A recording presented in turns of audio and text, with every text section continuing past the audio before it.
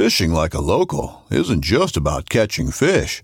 It's about connecting with the environment and the people who call it home. It's about hearing the stories and traditions that have been passed down for generations and sharing unforgettable moments with the people you meet along the way. Fishing like a local is having an experience that stays with you forever. And with Fishing Booker, you can experience it too, no matter where you are. Discover your next adventure on Fishing Booker. This upcoming concert season will be all about the boots, and Tecovas is your stop for the best in Western style. Tecovas has seasonal and limited edition offerings this spring and summer, including men's and women's boots, apparel, hats, bags, and more. All Tecovas boots are made by hand in a time-honored tradition with timeless styles that are always on trend. And Tecovas has first wear comfort with little to no break-in period. It's hard to find this level of comfort paired with this level of style.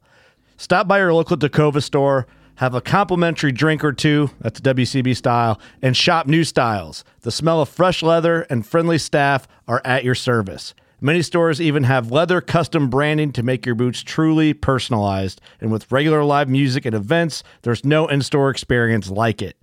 If you can't make it into a store, just visit tecovas.com. That's TECOVAS.com. They offer free shipping on all boots, as well as free returns and exchanges, and ship right to your door. Go to tecovas.com and find your new favorite pair of boots today. When you need mealtime inspiration, it's worth shopping Kroger, where you'll find over 30,000 mouth-watering choices that excite your inner foodie. And no matter what tasty choice you make, you'll enjoy our everyday low prices, plus extra ways to save, like digital coupons worth over $600 each week. You can also save up to $1 off per gallon at the pump with fuel points. More savings and more inspiring flavors make shopping Kroger worth it every time. Kroger, fresh for everyone. Fuel restrictions apply.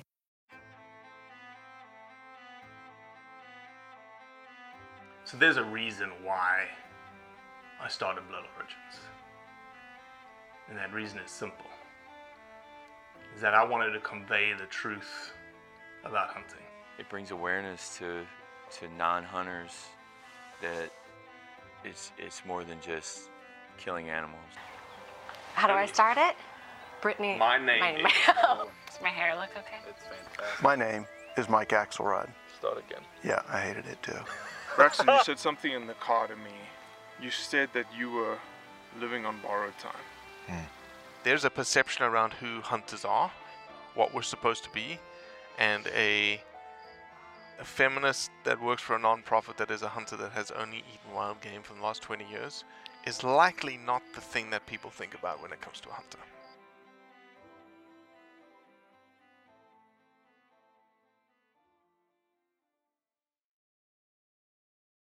Alright, we're live. Finally. We're freaking live. I love it. Love it, love it, love it.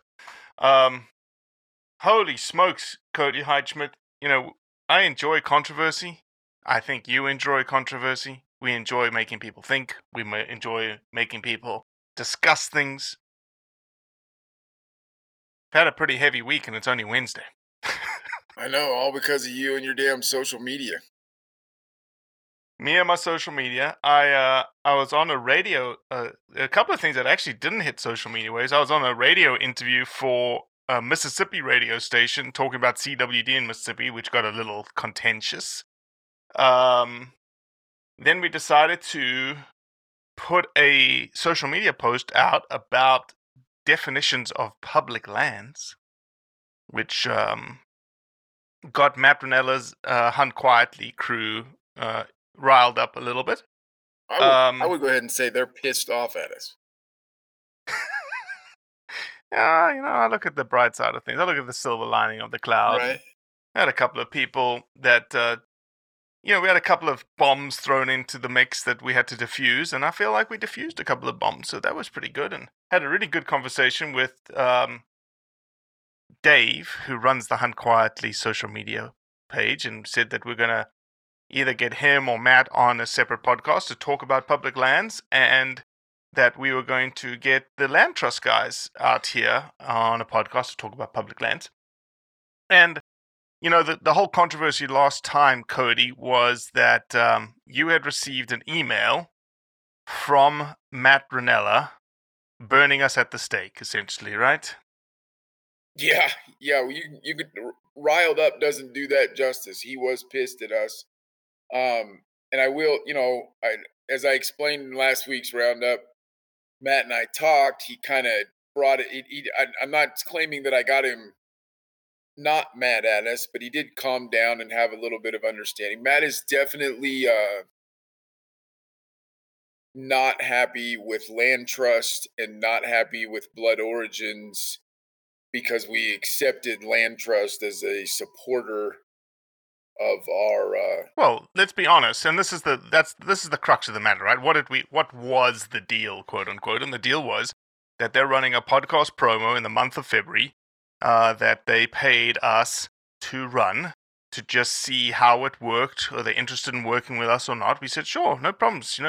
Pay us our required CPM through a marketing promo, and we'll put it on there. No worries, no harm, no foul.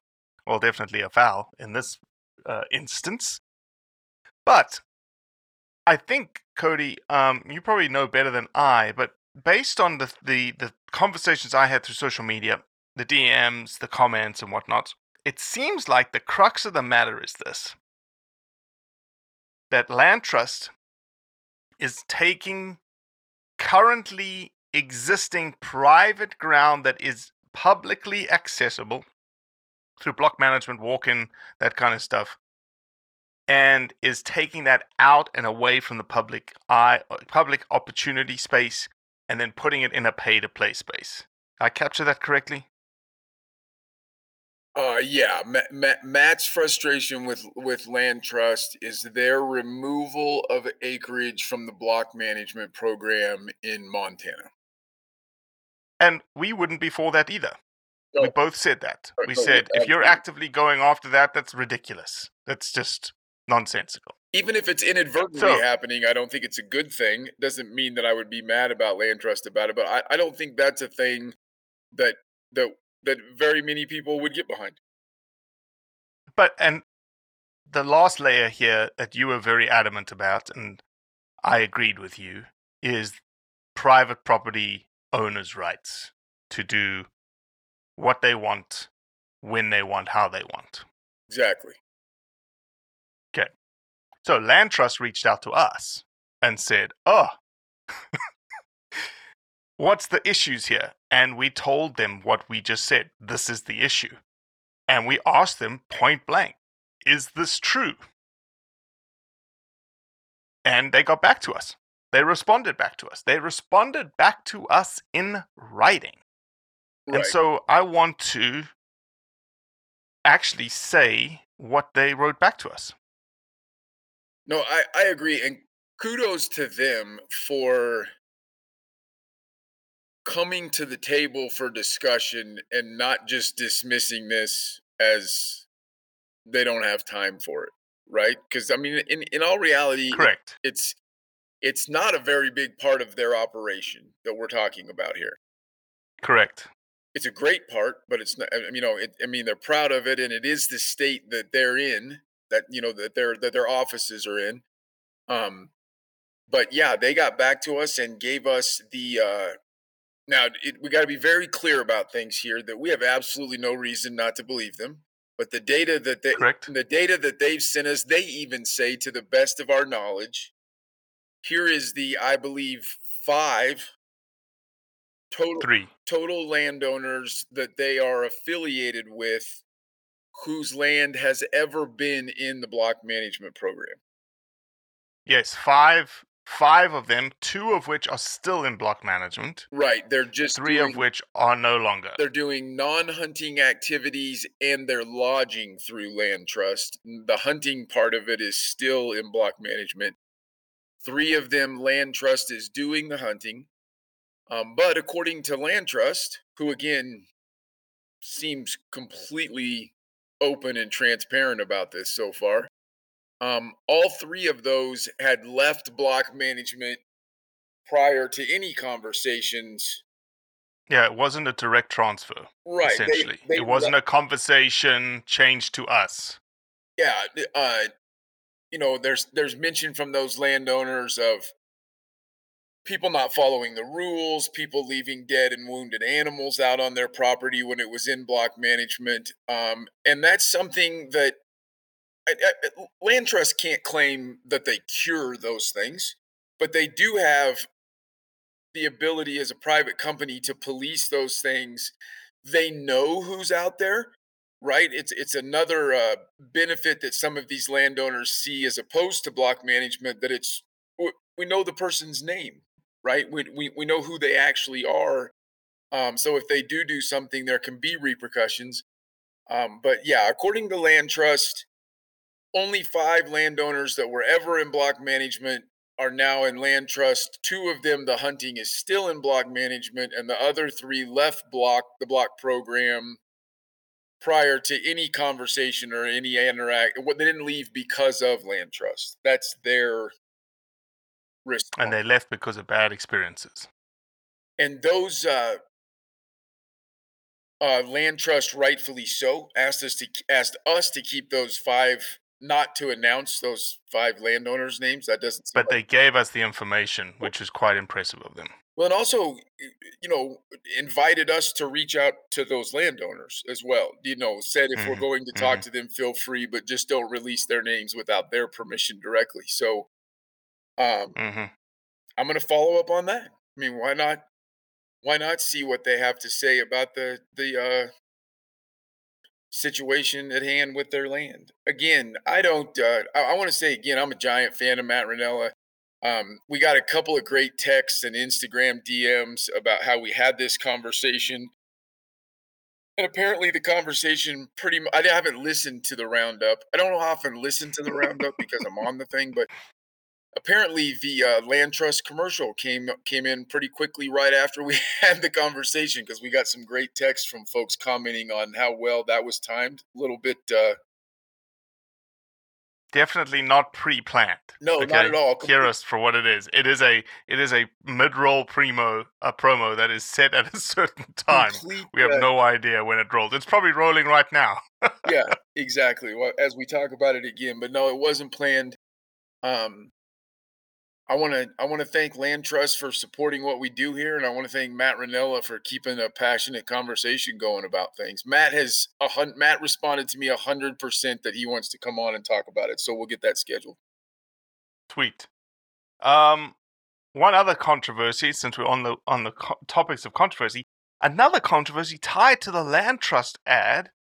Our buddy Joe Swanky, shout out Joe Swanky, upland bird hunter he's in Wisconsin, I believe, right, Cody? If I'm not mistaken, yes. Or Minnesota. Sorry if I messed that up, Joe. I know that you're listening. But he felt like the words that I used in the ad, afflicted by this disease, was definitely not appropriate. Not accurate words that have horrible meanings and have complex baggage. And I'll read his exact statement, the final thing he said. Something that is more closely related to a selfless, passionate love really isn't something that can be described with the same terms as heroin or herpes. Yeah. Joe keeps it interesting, that's for sure. He did have one comment on your 3 S's on the wolf discussion: shoot, shovel, and shut up. He said, of course, if people really did the third part of it, there would be a lot fewer problems. Yeah, it kind of seems like a lot of the Triple S people talk about it a lot. like wearing a shoot, shovel, and shut up shirt is kind of contrary to the shut up part of it. Totally agree. I didn't quite get that until Joe pointed it out. So thank you, Joe. Big shout outs to our Conservation Club members. We've actually got a couple. One that has just come on board, Wildlife Center at Legends Ranch. They do a phenomenal job in Wisconsin educating middle schoolers, high schoolers about wildlife, about taxidermy, about trophy hunting. So big shout out to Robert Sergi at the Wildlife Education Center at Legends Ranch. Spartan Precision, who have been with us from the get-go. Phenomenal bipods. Check them out. They're a UK brand, don't hold that against them, but they are making some phenomenal stuff and actually have just partnered with Primos and their Primos trigger stick to put their head on that. And then lastly, big shout out to Safari Specialty Importers. They're actually out of Tennessee, Jackson, Tennessee.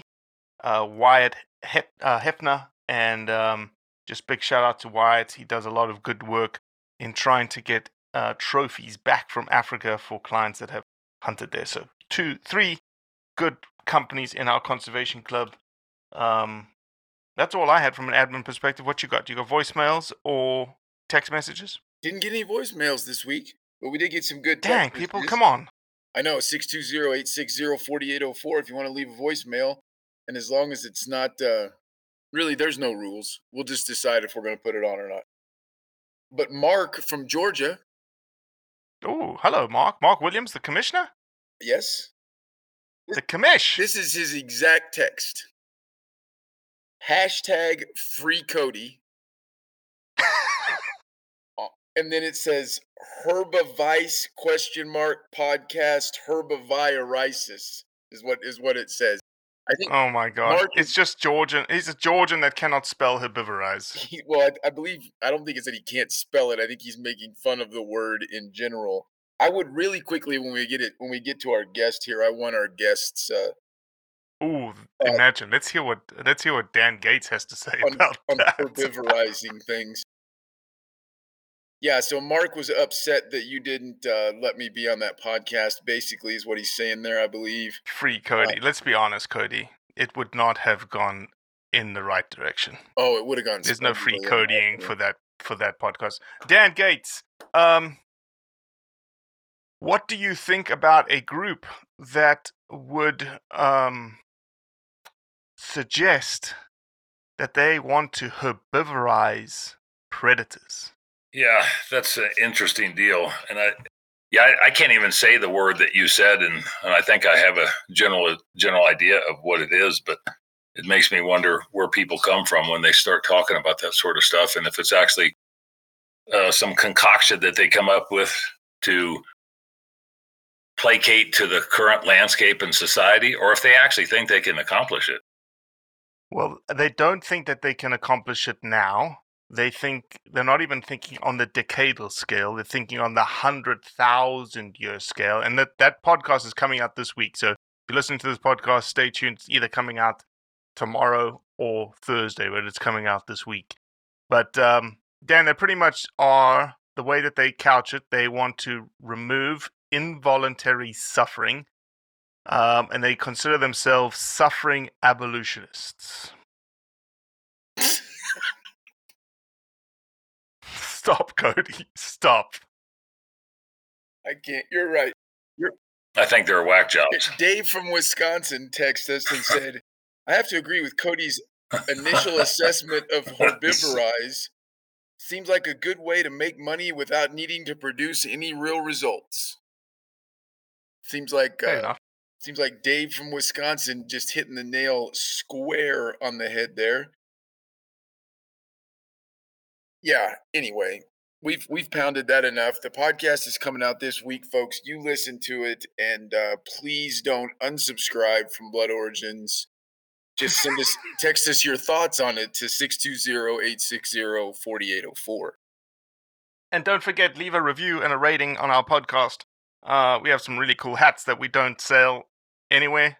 Can't buy them, but we'd like to give them away. So leave us a review, leave us a rating. Tell your friends about us and tell them to leave a review and a rating. And it'll certainly help us from a podcast perspective. Cody. How do they win a hat, though, if they do that? Are they screenshot it and text it to us? Yeah, screenshot it, text us to us, DM it to us, email it to us, info@bloodorigins.com, or text it to us at 620-860-4804. This is all I'm good at. There we go. You're pretty good at reciting that text number. I like it. Let's jump into what about possums and raccoons in Florida? What about them? Where they're GPS collaring them to track the snakes. Oh, shit. How freaking cool is that? I actually was... Isn't that like genius? Genius science. I was reading the article when you... Here's my question: when you recover it, when you Can you reuse the GPS collar? Absolutely, 100%. Those collars are going to be, they're built they're pretty rugged in terms of the use in the collars. And for everyone listening, the Tampa Bay Times has an article, and you just Google raccoons, Florida, tracking collars. This is possums with GPS collars offer a new way to kill Florida pythons. And so the idea is here, put a bunch of tracking collars on possums and raccoons and let these big reticulated pythons, boa constrictors, all the things that are invasive species down there, eat them. And then either two things are going to happen. One, they track them normally and they can see that their movements have changed, or typically a collar has a mortality signal associated with it. So when it doesn't move like it's supposed to move, it gives a different signal off. And I would assume that would do the same thing. If a snake eats something, it's going to sort of hunker down and not do anything and move anything, and maybe a mortality signal goes out. But shit, what an amazing, amazing way.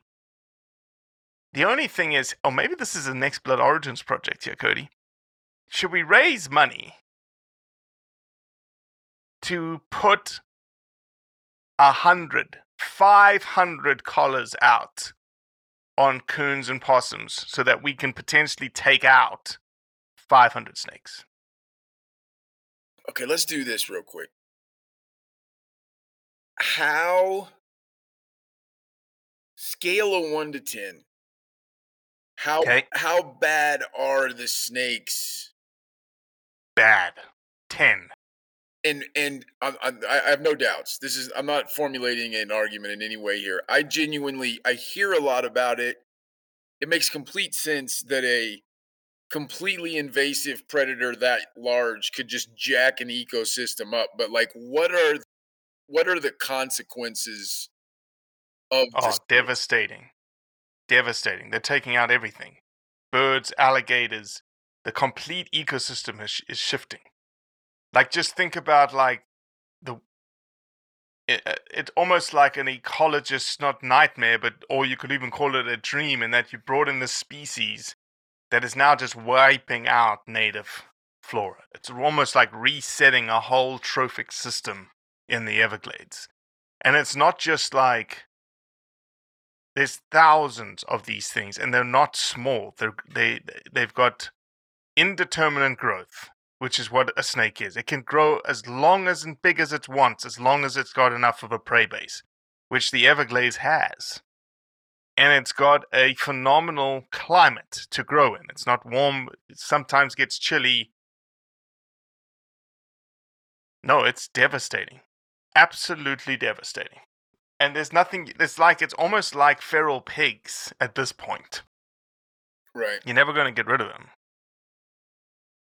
And it's not just that. It's just like there's so much exotic wildlife in the Everglades. I've heard people, canoeing in a really random part of the Everglades and seeing like all sorts of monkeys, right, chimpanzees. Right, just a crazy system. And then I heard some really crazy stories about some Bigfoot encounters. Right, yeah. You're always going to have a Sasquatch involved no matter where you end up. No, yeah, I think it's cool. And it's, as long as, weirdly, my fiscally conservative mind went to a cost analysis. But if you can use the obviously, if the collar gets disintegrated by the snake's stomach acid or something, then that you had to stop. No, I don't think so. Those collars, typically the box that has the GPS in it or the radio tracker is typically, quite encased in some sort of polyurethane or some sort of plastic. The only problem would be if they're radio telemeter collars. So there's two types of collars out there. There's the satellite GPS collars, which are quite expensive and bulkier. They're getting smaller and smaller. Technology is getting better and better. And then you've got the sort of, I think they're called VHFs collars, which are the typical frequency whoop, whoop, whoop, whoop, right, whoop, whoop, yeah, antenna type collars. And if that's inside of a snake, you're probably not going to get a lot of return on that VHF or UHF signal. I remember in South Africa. I tracked some darted deer in North Carolina with one of those radio telemetry collars, and Correct. It's also, I really wish I had the address of that deer to put into Google Maps on my phone, because we would have found it a whole lot faster. Yeah, so specifically from a snake perspective, I know that they won't transmit out, because when I was a master student in South Africa, I worked with a herpetologist there, and we were doing some tracking work on snakes. So essentially, you cannot put a collar around a snake, right? It has no neck. So you have to put the collar inside of it.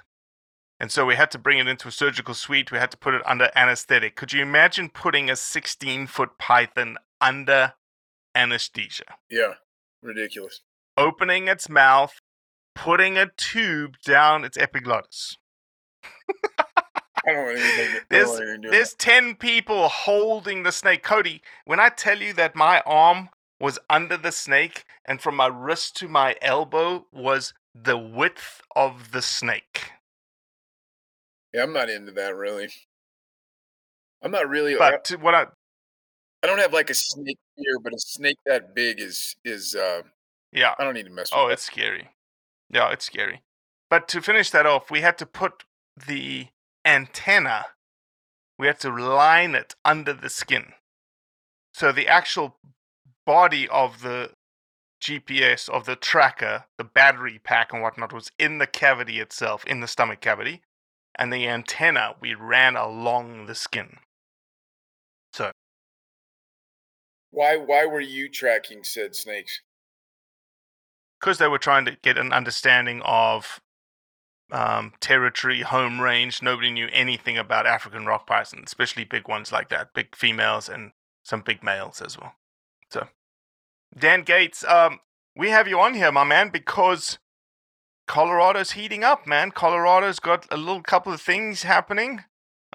Just a little thing like a wolf reintroduction happening this year, and several other things. So why don't we just hand you the floor, my man, and we can just talk about whatever you want to talk about. Well, a lot of the things that have been working on at the legislative level, we've got multiple bills that they're trying to address that have to do with hunting and fishing and wolf introduction and compensation and a variety of things surrounding lead ammunition bans. And they just passed a House bill day before yesterday that would allow counties to ban the use or discharge of firearms within the counties. It passed out of committee 9-4 with 18 potential amendments, and only one amendment actually passed, which it didn't make it out of the full House, which would have been a provision or an exception to hunting, discharge of firearms for hunting or agriculture purposes. But the two co-sponsors, which was Senator Amabile, or Representative Amabile, and Senator Jaquez Lewis, the same one that ran Senate Bill 31 last year on the Bobcat and Lion bill. Mm-hmm. They are both sponsors on it. And essentially they're anti-gun, they're anti-hunting. They're about anti-everything, I think. And there's another bill about corner crossings that they're trying to implement, which would give people the ability to be able to turn around and cross. Let's go back to this county bill real quick. You're saying that Fremont County would have the right on any ground within the county to ban, to include the San Isabel National Forest? According to the way their bill was originally written, yes. They would have the ability to be able to turn around and institute bans on discharging firearms in unincorporated areas where there was a dwelling of 35 dwellings or 35 residences per square mile. Now, the difference in trying to figure out where a square mile was and how that actually was affected, if you had 488 acres out of 640 acres, and 12 of those acres had an apartment complex with 35 dwellings in that apartment complex, essentially the other ag land or the other BLM land or the other state land in that square mile, they could implement, because it would be unincorporated, they could implement prohibitions or restrictions on the discharge of firearms. So if a guy wanted to protect his cattle, or if he wanted to hunt a deer or hunt geese on a irrigated farm land or something, I mean, they could essentially take that opportunity, that right, or that privilege away.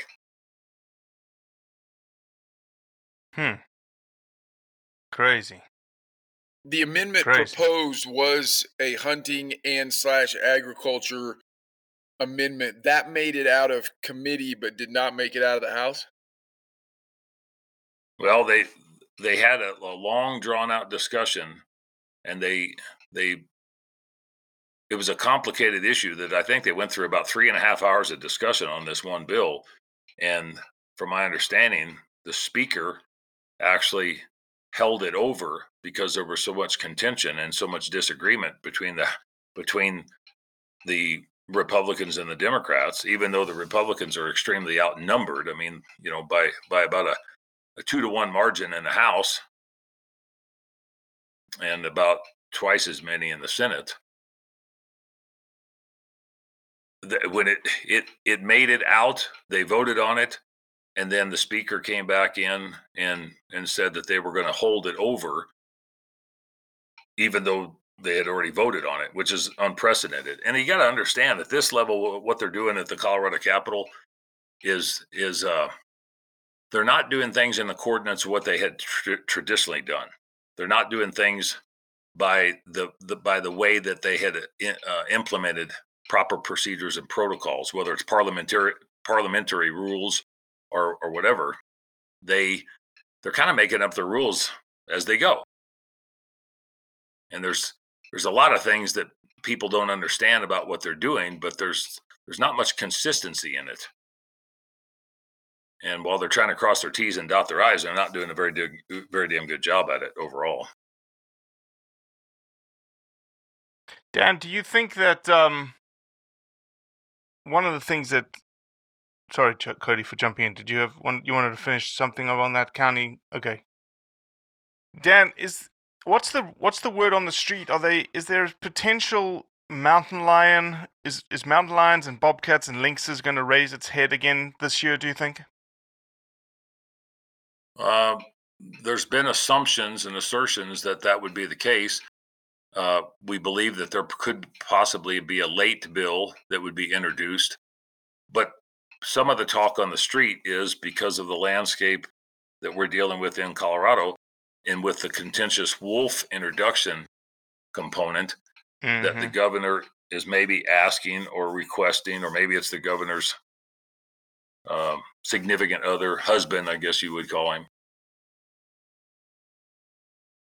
that they're trying to maybe not make any more wildlife issues be at the top of the table, the top of the topics right now, because they're trying to get the wolf deal done. They're looking at a 10J ruling from the feds. They're looking at a EIS or an EA.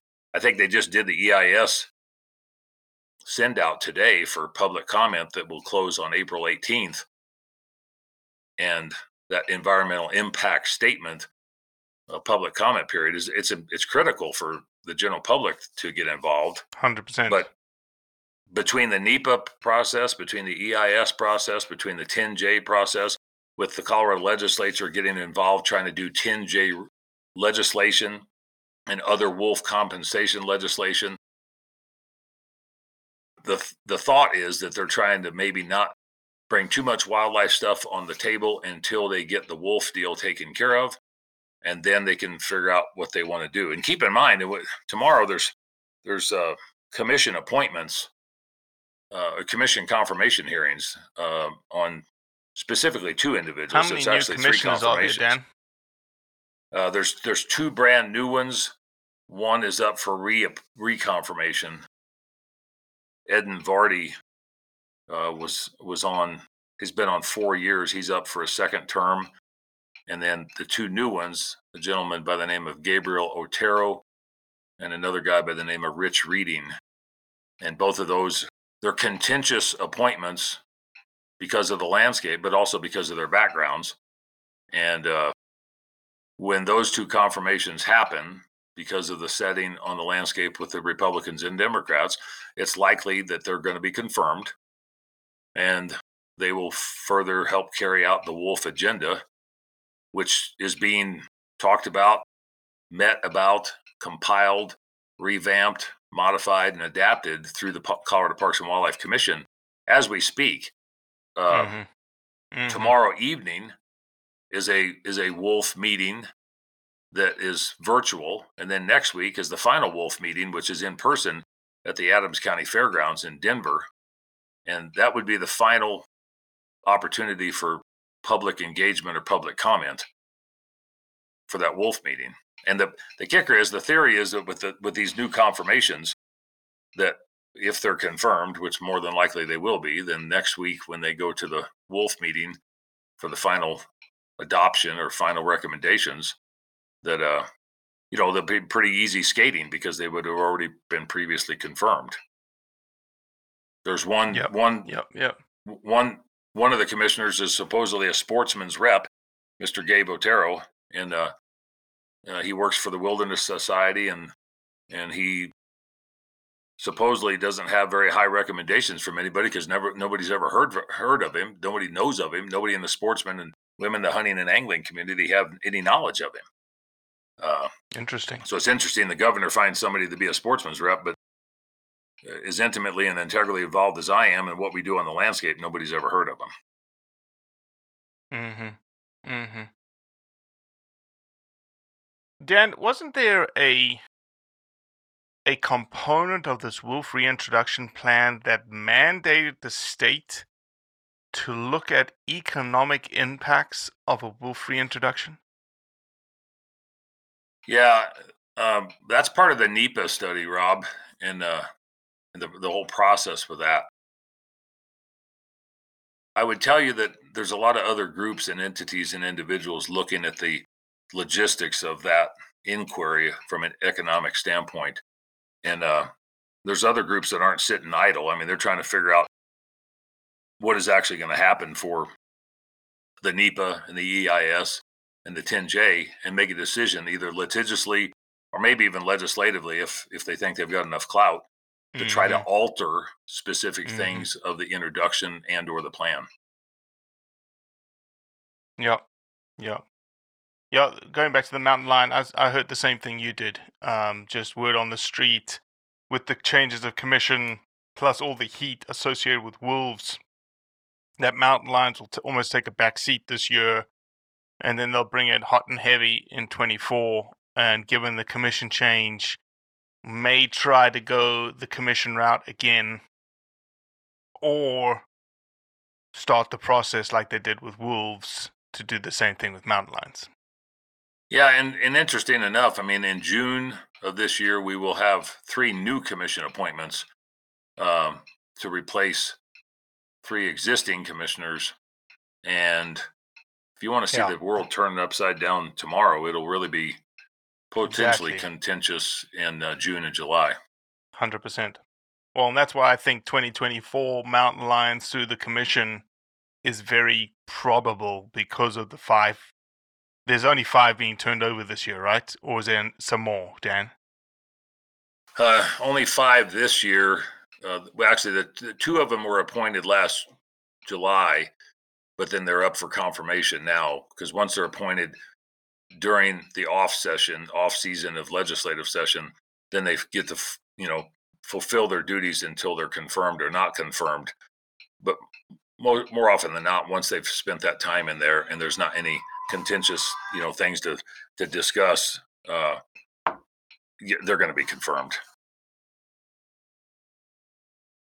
Especially so is that 5 in total? Would that make it 7? That'd be 5 in total this year, 5 out of 11, and we feel like and the kicker is the governor has the full authority to appoint whoever the hell he wants. But correct, when you start stacking the deck and start stacking the table with particular individuals for particular reasons, that have no correlation to their representation status, then it makes you start to question, are you picking the right people for the right reasons? I mean, if you got, damn near 6 million people in the state of Colorado, and you look at the crossover between some of the appointments that the governor has made, the ag industry is not happy on some things. The hunting and angling community is not happy on some things. Hell, the at-large community isn't happy on some things. The ones that are happy are the animal rights organizations because they're getting exactly what they want. Mm-hmm. Mm-hmm. Dan, I want to talk a little bit about Coloradoans for responsible wildlife management. Yes, sir. I think it's tell me how that organization came to be, what its mission is, who's involved. Give me a little scoop on that organization. Well, I appreciate the opportunity to talk about that. I and a friend of mine, Chris Journey, started that organization back at the latter part of 2017, and it was actually formed, through IRS guidelines as a 501c4 in March of 2018. And our vision was to try to put some sort of a footprint on the landscape that had representation for sportsmen and women, through a lobbying effort. And the mission of the organization is to enhance, promote, and defend the North American model of wildlife conservation and responsible wildlife management. That's it. We're not fundraising for banquets and habitat and issues. We don't have a membership level. It's more of it's a pay-to-play mentality between organizations, entities, and individuals. And our goal was to raise enough money to have lobbying representation at the Capitol, and to also spread that out to where you had some sort of legitimate representation throughout the rest of the wildlife and conservation venues in Colorado. When we got our feet underneath of our asses, so to speak, with the lobbying aspect, and we are the only organization in the state of Colorado that has lobbying representation for hunting and angling issues and sportsmen and women. There's not another group that does so because 99% of them are all 501c3s. So they might be able to go talk to their legislator about something specific. They can't go out and talk on a broad scale of things. And we felt that was necessary. And I'll tell you, with the footprint that we made on the steps of the Capitol and what we made inside with full-time lobbying representation, we've put a target on our back and maybe a red dot on our front. Because we are the tip of the spear now. In January of last year, when they introduced the lion and bobcat bill that had gone through the Parks and Wildlife Commission 3 unsuccessful times in 3 years that we defeated. I mean, we knocked the crap out of them. We sent them back to their damn hole. Well, they decided to go to the other level. They took it out of the commission's hand and they went legislatively. And we had 2 weeks to prepare. And we smoked them. We were told that we would probably lose 2-3 in the Senate Ag Committee, and we won 4-1. You guys are fully aware. Last year, I spoke with you guys with Gaspar Paracombe on the eve of that, and we put roughly 350 people on the Capitol steps when it was 4 below zero outside, and we packed the Capitol under mask restrictions. And they opened up many, many rooms, and there was a lot of testimony from both sides, and we convinced a Democratic legislature, a Democratic Senate Ag Committee, that wasn't the right way to go. Well, to be honest with you, that probably put a bigger target on our backs. And for sure, it opened up the door for them to look at further commission appointments and further legislative issues and further attempts to undermine the system from a gubernatorial standpoint. And they've been pretty damn successful at that, except for we've been successful enough to hold them at bay. Hold the wolves at bay, no pun intended, and figure out how to, keep the line, toe the line until I guess we can't do it anymore. Yep.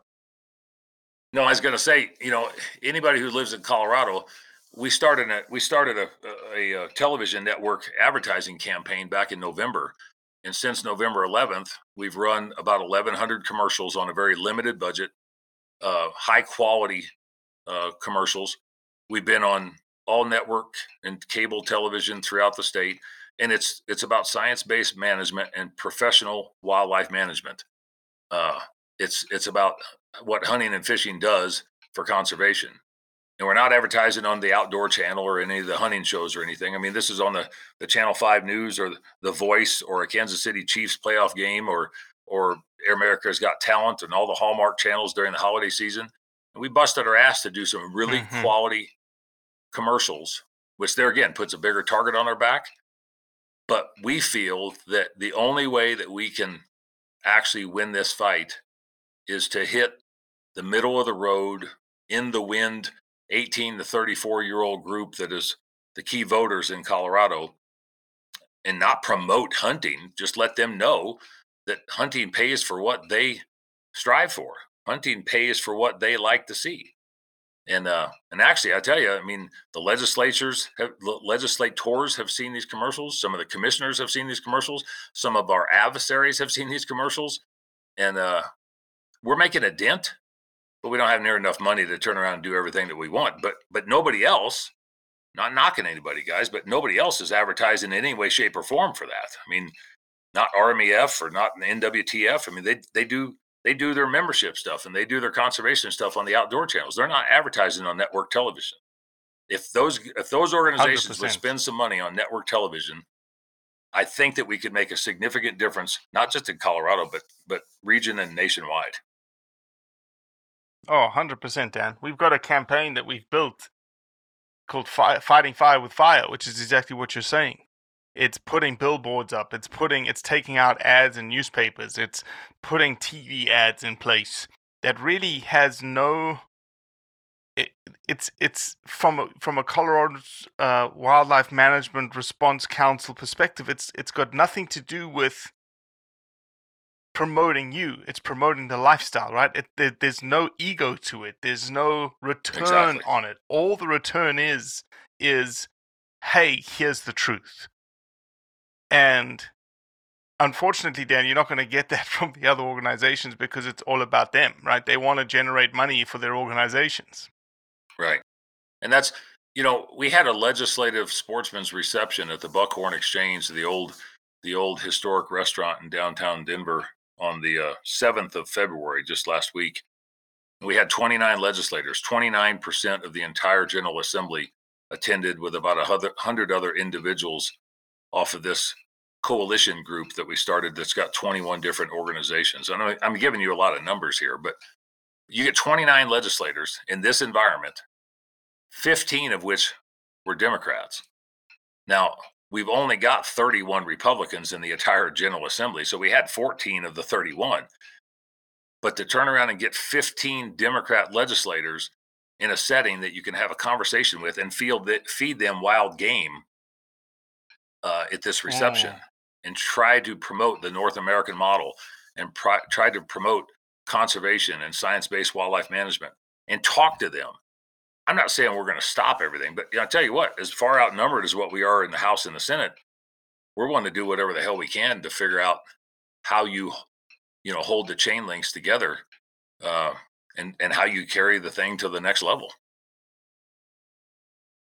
Yeah, and I think just what you're doing, man, changing narratives, having conversations, being able to have face-to-face conversations and be honest and truthful about things, that's the way forward, Dan. It's the only way forward. Well, I'm not saying that we know everything, but sitting idle in any landscape is not a scheme. It's not a roadmap.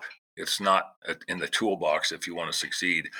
And I really believe, that if other states don't start paying attention and trying to be proactive as opposed to reactive, we were reactive for so long and felt a need. I mean, look, everything that I've done for my entire adult life is based around this sort of lifestyle. I run and operate a wildlife control business.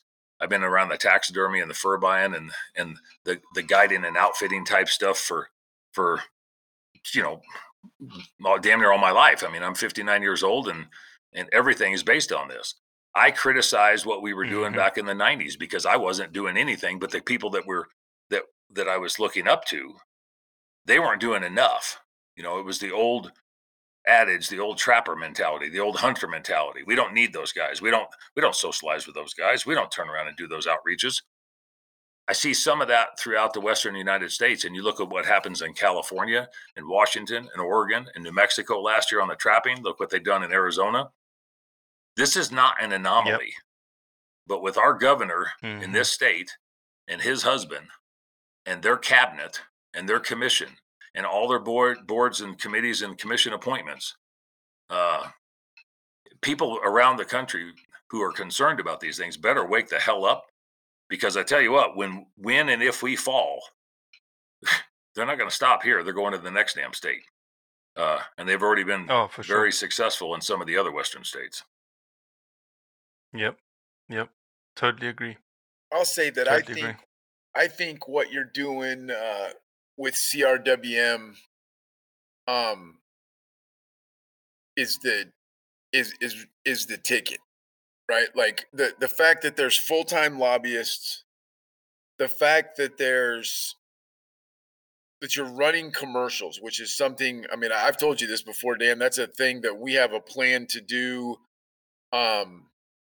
Have a campaign, we're sitting on the edge of launching a project, kind of a little bit, not on a big, I don't want to say it's a bigger, just spread out more as opposed to just centralized in one state, but that fighting back in the mindset and views of the public is and I love the fact that you said you're not running it on the outdoor channel, right? Because I think that some of the more traditional membership-based conservation organizations do actually make some really good commercials about the work that they do, and then they run them on the outdoor channel. And I don't know that does any good except for maybe pick up a few more membership donations for them. Anyway, I'm a big fan of that organization. You brought it to my attention. I think that you're some type of I don't understand your dedication. Maybe I think maybe you've got a little bit of OCD or psychosis or something going on. As hard as you work at this, I'm applauding you and trying to make a joke at the same time. But that organization, in my opinion, especially as a resident of Colorado, or for anyone else that's in Colorado or has any interest in hunting Colorado, you would have a very hard time convincing me that you're not wrong if you haven't given CRWM. Save the Hunt Colorado is the website, and there's a donate button on there. It's not about membership. It's not about banquets. It's about running ads to change public perception and paying real full-time lobbyists and actually getting things done. And anyway, that was one of the reasons that I wanted to have you on, is I think it's an organization that's actually fishing and cutting bait, not just sitting around talking about it. Yeah, and as Cody was talking about your acronym, I realized I completely butchered it. Sorry.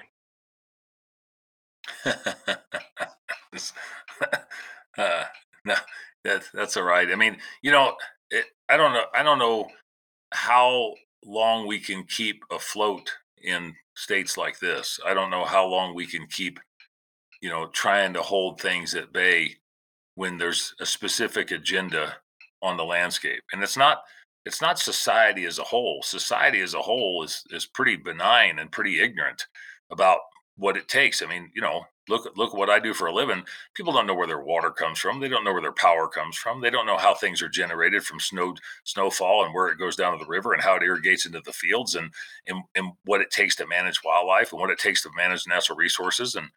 And I'm not saying everybody's ignorant, but they don't pay attention to things, and they damn sure don't pay attention to things that don't affect them.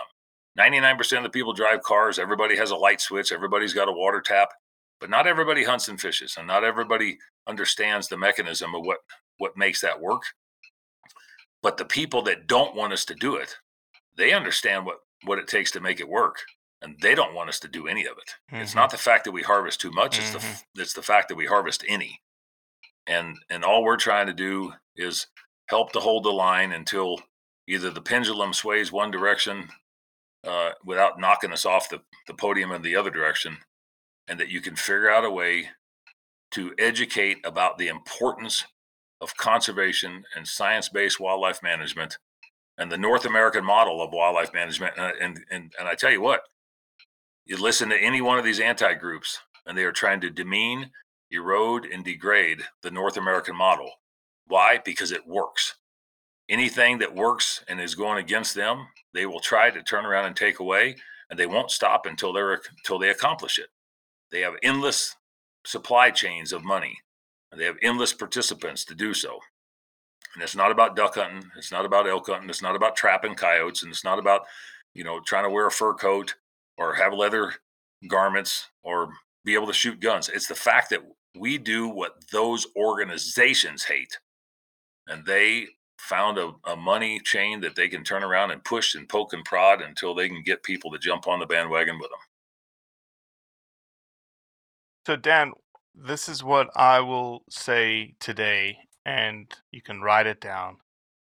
We promise that we are coming to Colorado in the end of this year, beginning of next year, which is perfect timing, with the premier lion houndsman documentary that's ever been filmed, period. It's got nothing to do with hunting. It's got everything to do with people and dogs and their hounds and them talking that way about them. And we're going to do it right in that when we come to Colorado, knowing full well, again, we'll make sure we dot our I's and we cross our T's, that we engage you and we engage Gaspar and we engage the people that are in the know to say, okay, how do we strategically do what we can with this film? We will go on a film tour of Colorado. We will hit the major cities, open the theater up, pay for the theater space, let people see this phenomenal documentary, build infographics or, poster boards that showcase wildlife management in the state of Colorado, the dollars being generated by hunters in the state of Colorado. We will take this roadshow on the road at the end of this year, beginning of next year, so that we have and give you guys a runway to say, okay, here's a different side to what you think we are. I can promise you that's happening, and it's coming. It's going to be a good one. That sounds like a phenomenal opportunity, and we'd love to partner with you. Yeah, Dan, I have got so many ideas, and I've already spoken to one of the biggest, like the anchor, is the Outdoor Channel owns a theater complex in Denver, Colorado. And they are 100% in on utilizing that facility. Mm-hmm. I'm excited. I'm excited to go to Denver and watch people's reactions when they see it.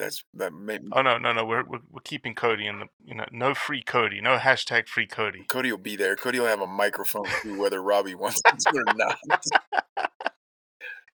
I tell him exactly what I think. Dan, and briefly, if I might interject something here too, Cody, you and I spoke about an event that we're doing in August in Florence, Colorado. It's called Outdoorsman Days, and that's on August 11th and 12th. And it's a comprehensive, broad-reaching. Yeah. So anyway, the Outdoorsman Days is August 11th and 12th in Florence, Colorado, and it's an outreach of outfitters and hunters and anglers and sportsmen and women. And I'd like to be able to give you guys some additional information as we move closer to it. But I think it's something that Blood Origins and every individual in Colorado should pay attention to. And it's not going to be like the state fair, and it won't be like the stock show or anything, but the bigger, better, meaner, faster, stronger that we can make it and actually get some buy-in. We've got significant sponsorship already and significant participation that's been allocated for it. And we'd like to be able to include you guys in that whole aspect of that thing. Well, Dan, Lionheart will be ready by those dates. There you go. Let's figure that out. I'll make the long drive. It'd be great. It'd be great. You'll make the long drive. You live in Florence. I know, it's about 11 7 miles. It's about 11 miles. That's Pathfinder Park. Hey, there's a cool little theater. I mean, it's not a gigantic venue, but there's a cool little theater in Florence. Why don't we debut it at that event in Colorado? Let's rent the theater Rialto. out and Let's let's talk do about- this. Yeah. The Rialto. That would be awesome. Get you and Avery on that shit. Come on, I'll have information for you tomorrow. I'll go down there. I'll plow through this snow and go figure out what we got to do to rent the theater. We got you, Dan. We got you, and you're gonna have something Okay. amazing, my man. That'd be badass, guys. It really would. And I'd like to have you guys as part of the planning of this whole process of what we're doing on this, because I think with the connections that everybody has, and if they pull the resources and collaborate together, we can do a lot of neat things. Not just with us sitting here talking, but we don't do a very good job of networking. And you mentioned this before, Rob. The organizations are all partners, but they're all competition for the same people, because it's fundraising, it's banquets, it's receptions, and it's membership, and it's magazines. And there's a group that we formed underneath of the Coloradoans for Responsible Wildlife Management, and it's called the Colorado Wildlife Conservation Project. And Gaspar and I formed that last year on the eve of Senate Bill 31. Right. It's 21 organizations, including the Rocky Mountain Elk Foundation and Backcountry Hunters and Anglers and the Theodore Roosevelt Conservation Partnership and National Wild Turkey Federation. I mean, I could go on and on. National, regional, and state organizations that are partnering together. Now, we don't agree on everything, but we agree that the enemy is a common enemy, and that if we don't figure out a way to bring our sources and resources together, it's kind of like, I use this analogy often, and it's, how Braveheart was, where he turns around and unite the clans. Well, they didn't all get along either. But what we're doing on our level and what we're trying to do is make sure that we don't fight amongst ourselves about the stuff that they're tearing us apart from. We don't turn around and let them drive a wedge between what we are doing. We can handle a lot of these differences ourselves, and we do sign-on letters, and we do weekly meetings now during the legislative session, and there's 25 or 30 people every week on these damn calls, these Zoom meetings. But we don't let those things tear us apart. We all formed this coalition to make sure that we became stronger, not weaker. And the Coloradoans for Responsible Wildlife Management helped establish that. I like it. It's a good plan. I'm excited. I appreciate your guys' willingness. Dan Gates. I am too now, and you said it live. You said it on a recorded thing, so I'm gonna get some information tomorrow. We're gonna have a film debut in Florence, Colorado. Listen to me. You don't know this, but I've been talking about it for the last 2 weeks, trying to think through, like, how do we debut this? Like, where do we debut it? It's almost like a soft launch. What would be the best place to do it? We've got Coloradans in Lionheart talking about lion hunting. Frickin', this is the place. Absolutely. And actually, coincide it with outdoorsman's days. Yeah, and just on another note too, it goes in conjunction with the area where the world's largest lion study is still taking place, north and south of the Arkansas River. And that lion study's been going on for the last 5.5 years, and it's got another 3.5 years in it. Florence is right dab in the middle of the world's largest lion study. That's epic. I got 3 days ago. I could hear them baying up behind my house. They treed a cat, and that study did, and darted it and collared it. Yep. And I could hear the dogs from my house. Mm-hmm. Yep. No, it'll be the most comprehensive mountain lion data research program on the planet. And I can tell you that the governor's personal friends would prefer not to have that data, and his staff would prefer not to have that data. Now, they might act like they want it, but if it comes out to prove some of their falsehoods or fallacies wrong, then that's something they don't want. And we're just in such a confusing landscape here of what people are trying to accomplish, and politics should not be part of wildlife management. And now wildlife management has been deeply drug into politics. Exactly. I couldn't agree more. How about that? Now we're going to premiere it in a place where the world's largest mountain lion study is happening. Love it. Love it. Love it. Love it. A Dan study Gates, that I'm is- turning into a pumpkin.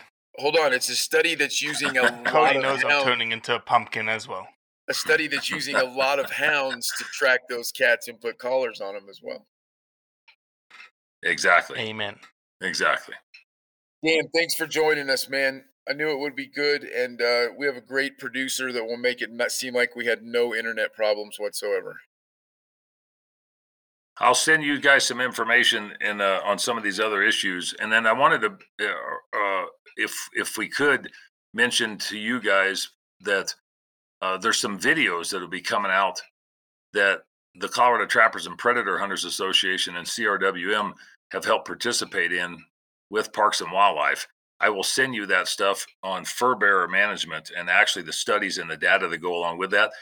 They've been delayed in release because of a variety of different political reasons, but now they're going to finally be released in the near future. I'll send you that stuff, and it'll substantiate and help to justify some of the things that we're talking about. Yeah, excellent. That would be wonderful. Thank you. Perfect. Appreciate Thanks, it. Dan Gates. Thank you very much, guys. Always a pleasure. Absolutely. See you guys. Ciao, ciao. Appreciate it. Take care. Well, that's it for today. I appreciate you listening, as always. Leave a review, share it with your friends, and most importantly, do what's right to convey the truth around hunting.